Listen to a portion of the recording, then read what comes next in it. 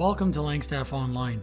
My name is Michael De Silva, and I am your host for episode 54. In this episode, we're going to be listening to Brian Joyce, who is continuing his series on spiritual warfare. The title of his message is Living with Integrity. This is part 4.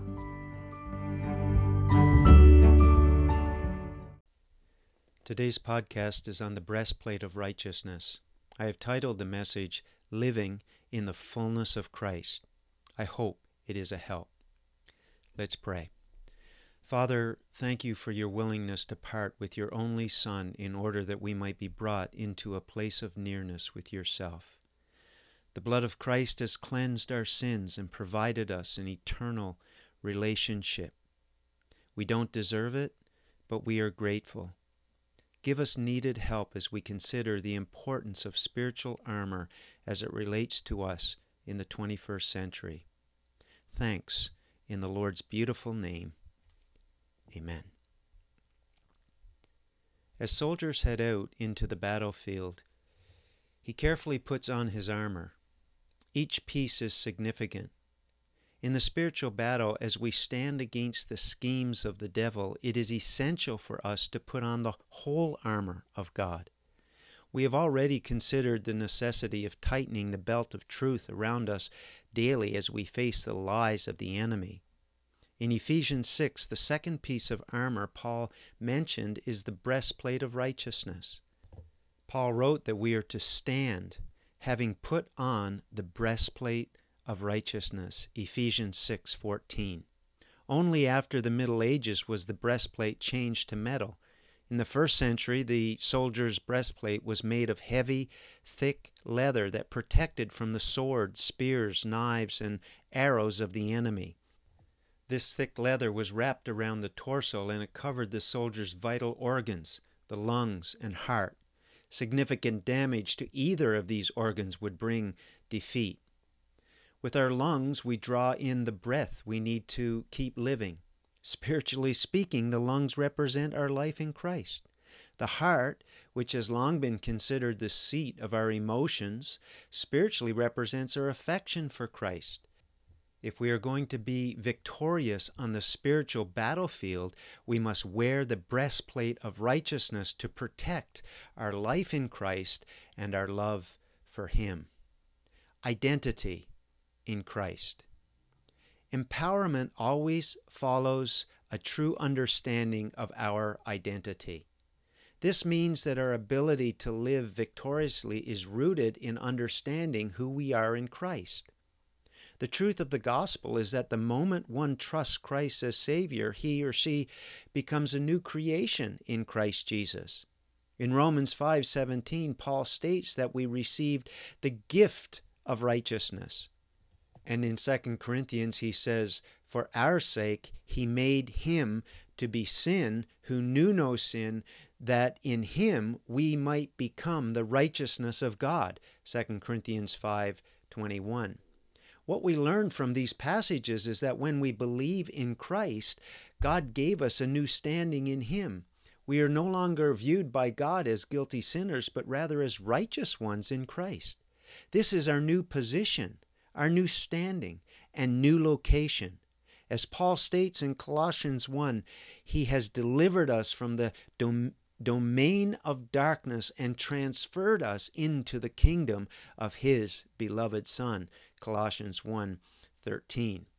While most of us cognitively grasp this truth, we often fail to live in the reality of it.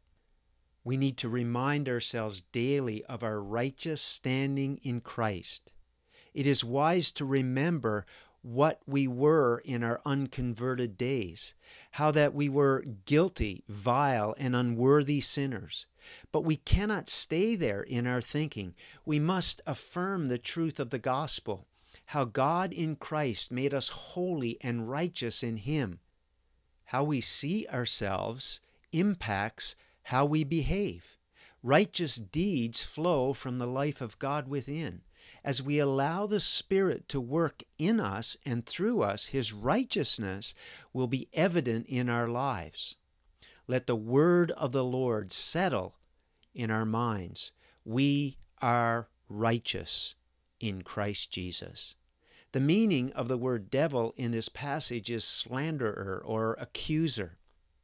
The devil will do his level best to keep us from understanding and appreciating these precious truths.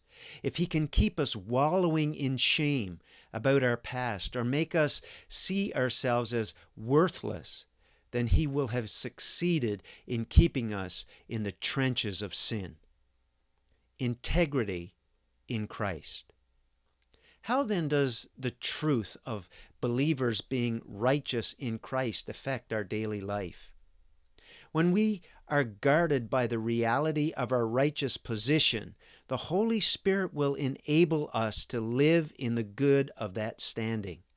This means that we put into practice in our lives what God has already stated to be true. Essentially, this is living by faith.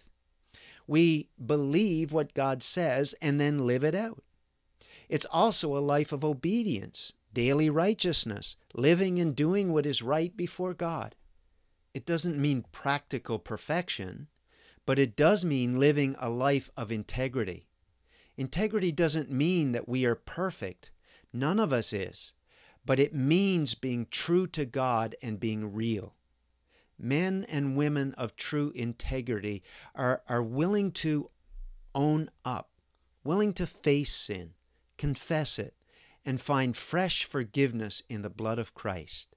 If we confess our sins, he is faithful and just to forgive us our sins and to cleanse us from all unrighteousness. 1 John 1:9.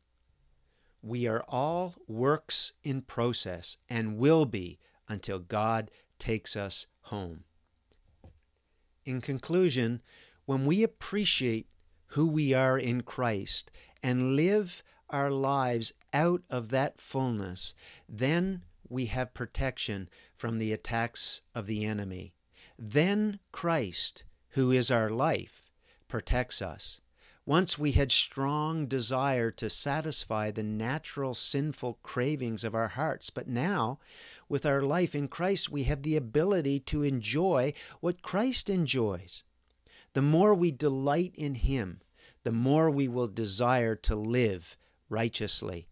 This living out of God's fullness is what Paul stresses in Ephesians 3 when he says, "And to know the love of Christ that surpasses knowledge, that you may be filled with all the fullness of God." Ephesians 3:19. To know the love of Christ is more than just an academic knowledge of it, but rather an experiential knowledge of living in the wonder and blessing of it. Solomon advises, "Guard your heart above all else, for it determines the course of your life." Proverbs 4:23. The heart is the inner person, our affections, motives, and intellect. In counseling soon-to-be married couples, I explain the necessity of not allowing anyone or anything to get between them. Their hearts belong first to God and then to each other. Their love for each other needs to stay strong and vibrant.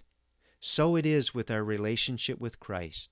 He must have our first affection, and when he does, all other affections will fall into proper order. He will enable us to love others more fully and freely as we live in the good of his great love for us. As we go to war today, may our breastplates of righteousness be fastened tightly so that we may be able to live out the life and love of Christ and stand firm in him. Thank you for listening. The Lord is your righteousness.